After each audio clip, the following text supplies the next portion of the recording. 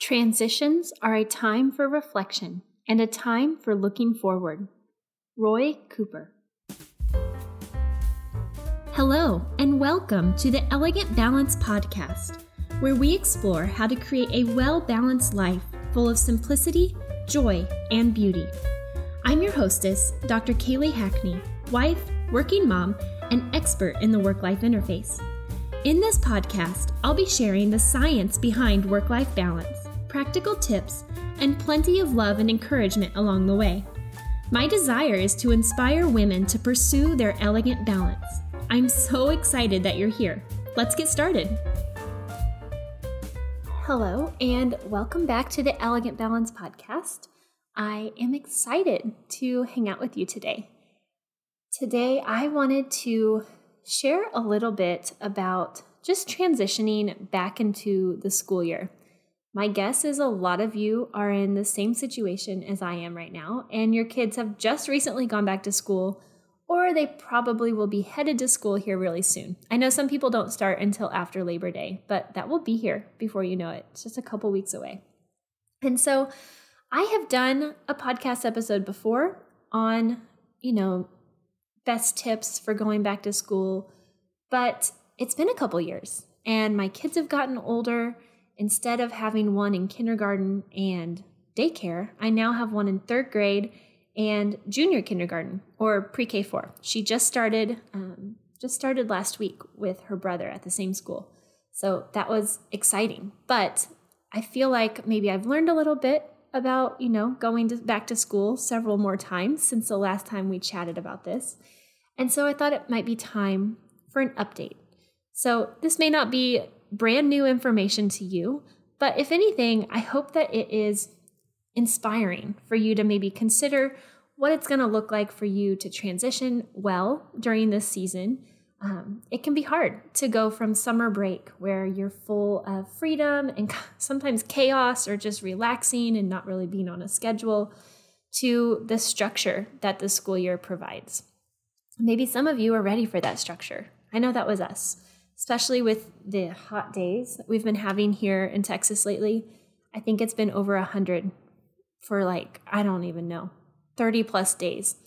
And the kids were getting stir crazy. They couldn't go play outside really because it was too hot, and they were getting bored in the house. So I think ours are glad to be back at school, but that might not be the case for you. So I hope today's episode will maybe kind of help ease you all into this transition back to school. So before I kind of unpack some of my tips or tricks that we're using this year at our house, I did want to talk about why we even care about this transition. Why do we care about making sure that we're kind of navigating going back to school well? And the main reason is because of this concept of spillover. So spillover is a concept that comes out of the work family research. And essentially what it means is that your experiences at home can also impact your experiences at work and vice versa, right? Our experiences in one domain are going to impact how we show up in another domain. And so my main kind of angle of looking at back to school and transitioning well is really trying to get everybody off on the best foot possible in the morning, making sure that we have a calm and relaxed approach in the morning so that we can then show up at our work or at our school in the best way possible, right? So if you can only imagine if you are running around screaming at the kids, like, get your shoes on, what are you eating for breakfast? Where's your backpack? And then they're also running around, not sure where their shoes are, not sure what they're supposed to wear, can't find their homework.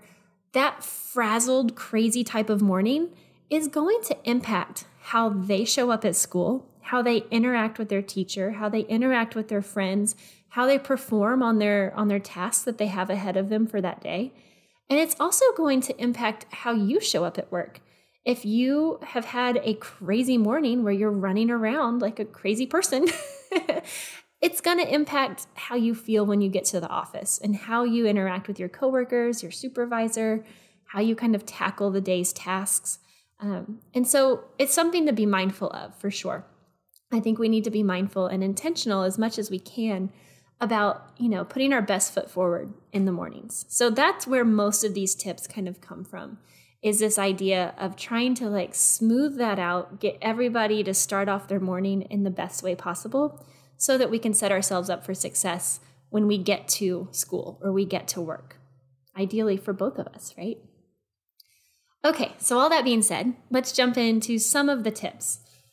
So the first several here kind of relate back to just the general idea of making sure that you have a routine. Okay, our kids thrive on routines, at least mine do, and my guess is yours probably do too, because it's predictable. They know what to expect. They don't have to feel apprehension or fearful about what's going to come next. They also don't have to like wonder or ask a million questions, or they're not faced with a million decisions first thing in the morning, which can kind of wear down our cognitive energy. And so I think the routines are really helpful, both for the children and for us moms. And so that's what the first kind of set of tips are related to, is establishing some sort of routine. So the first one is for all of you moms out there. I would highly encourage you to consider creating some sort of morning routine before your kids get out of bed.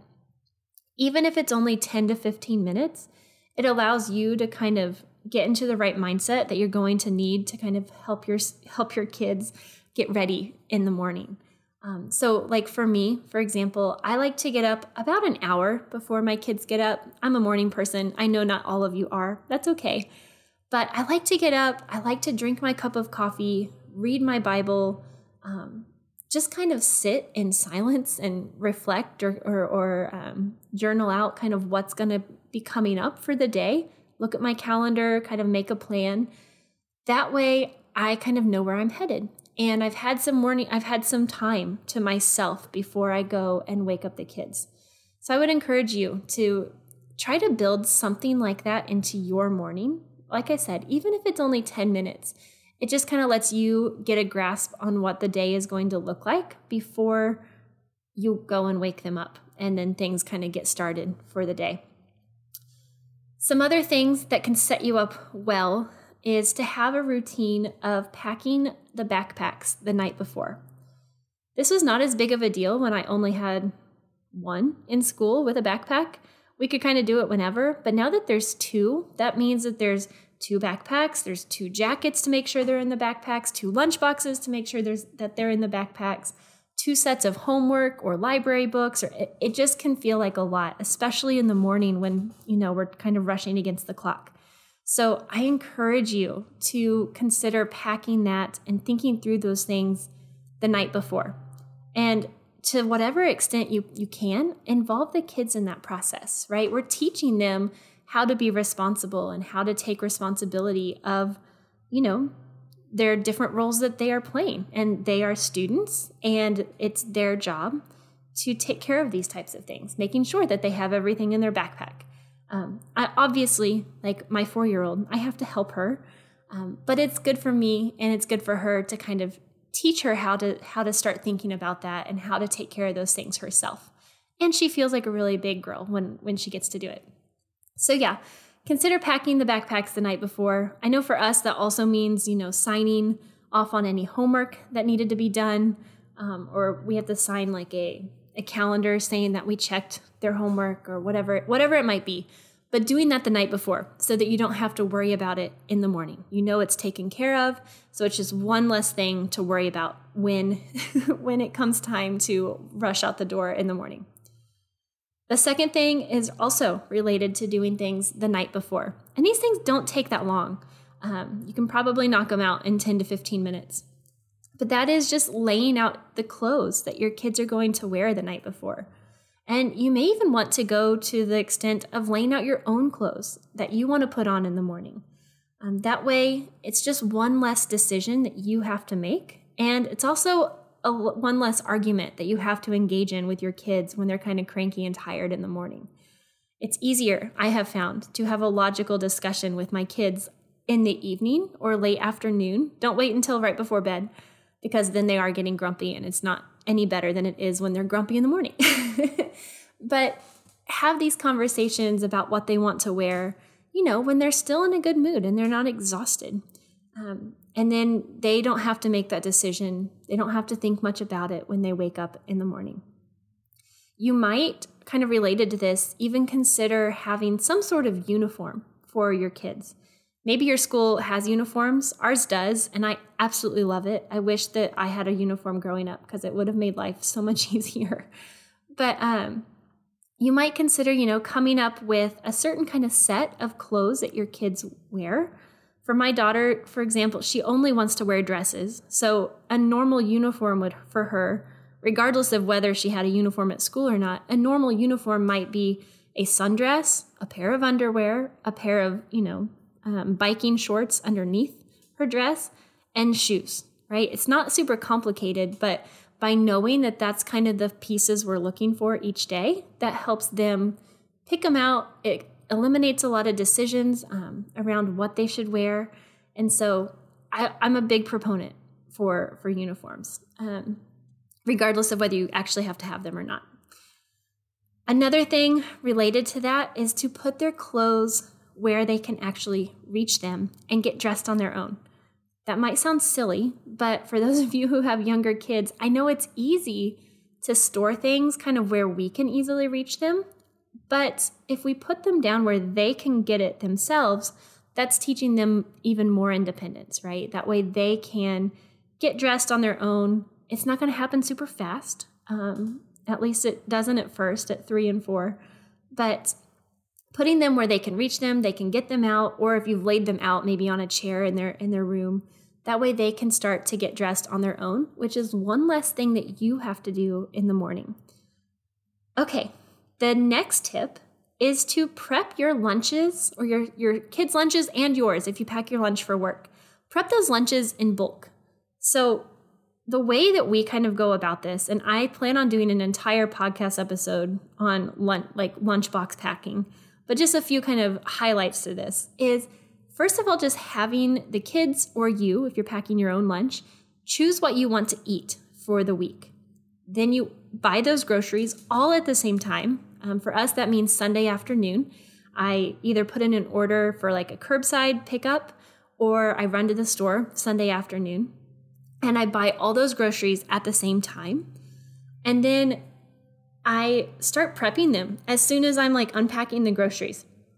So I'll wash the fruit and vegetables. I will put the crackers or the fruit and veggies in baggies. I'll make some sandwiches, depending on what type of sandwiches they are. I don't want them to get soggy, so I only make so many at a time. But kind of doing it as I'm unloading the groceries. That way, when it comes time to pack lunches for school, each morning it's super easy to just kind of grab and go. And in our refrigerator downstairs, we've got a designated lunchbox drawer where the foods that I have bought for the kids' lunches is stored. And like I said, we've pre-prepped everything so that in the morning, it's really easy for them to open that drawer and pack their lunch. And they know what to pack because it's a set menu for the whole week. That's just another kind of tip of something to do ahead of time so that you're setting yourself up for success in the morning, a calmer, less time demanding approach first thing in the morning before school. Okay, the next one is not as related to like kind of preparation, but it is like maybe if you haven't started yet, you haven't started school yet, you might want to consider to start adjusting your bedtime to an earlier time a few days beforehand. Because for us, at least, this may not have been the case for you, but for us during the summer, the kids were going to bed at like 9 or 10 o'clock at night. We just didn't really pay very close attention to what time they were actually going to bed. But with school, like my daughter needs to go to bed at like 7:45, 8 o'clock, or she is just a bear in the evenings and in the mornings. And so, but that's a hard transition, right? To go from 10 o'clock at night to all of a sudden going to bed at 7:45. And so we tried to kind of ease them into that. At first, maybe it was trying to get them to bed by 9, but we let them read their books for 15 minutes or something to kind of wind down. And then we slowly kind of worked our way back from that. So you might consider just making those adjustments now, that way it's not as big of a shock to them as it might be if you tried to go from 10 to 7:30 all in one swoop. Another thing that I have found, not just like in transitioning back to school, but just in terms of transitioning from the day into the evening and bedtime, is to have a routine, right? A routine that we go through that reminds our bodies and our brains like, oh yeah, it's bedtime. I'm getting ready to go to sleep. And so that might be, having the kids take their vitamins, brush their teeth, crawl in bed. My kids like to read books before they go to sleep. And so I bought these really cool timers on Amazon that they can just set it for, 20 minutes, 15 minutes, depending on how early they've gotten in bed. And then they can read until the timer goes off, and then they shut their light off and go to bed. It just lets them decompress, and it's just more of a buffer time, I guess. It provides more of a transition than just like lights out, time to go to sleep. We don't even like that as adults. So I think we need to be mindful of that for our kids as well. Adjust bedtime beforehand a few days if you can, but also be mindful of like the routine in terms of transitioning from a busy, fun, awesome school day, dinner with mom and dad and maybe extracurriculars or whatever, and then winding down at night. I think that bedtime routine can be really helpful there.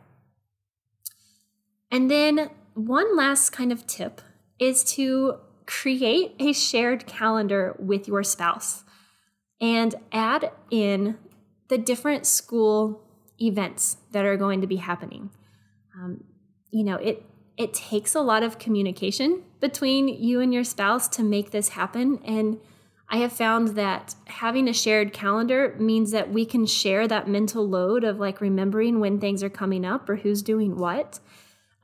So it's super easy. If you use Google Calendar, you can create a shared calendar and then put in, the school drop-off times or the school pickup times, and decide like who is doing what on which days. For us, it's a pretty set schedule. Monday, Wednesday, I pick up. Tuesday, Thursday, I drop off. And Friday, I pick up. And he does the opposite, right? It may not be as simple as that for you, but it's worth kind of talking through with your spouse. In addition, you need to talk through baseball practices or dance classes or gymnastics or whatever the extracurriculars are. Who is going to be doing the pickup for that, who's doing drop-off for that, those different types of events. And putting them into a shared calendar can be really helpful because it means everyone can see them, everyone knows that they're coming up, and you don't have to carry that mental load on your own. So yeah, that's a big one, for not just for back to school, but just for life in general, to have a shared calendar with your spouse. So I hope that some of these tips are helpful. So far, we've been back to school for a week and a half, and things are going well.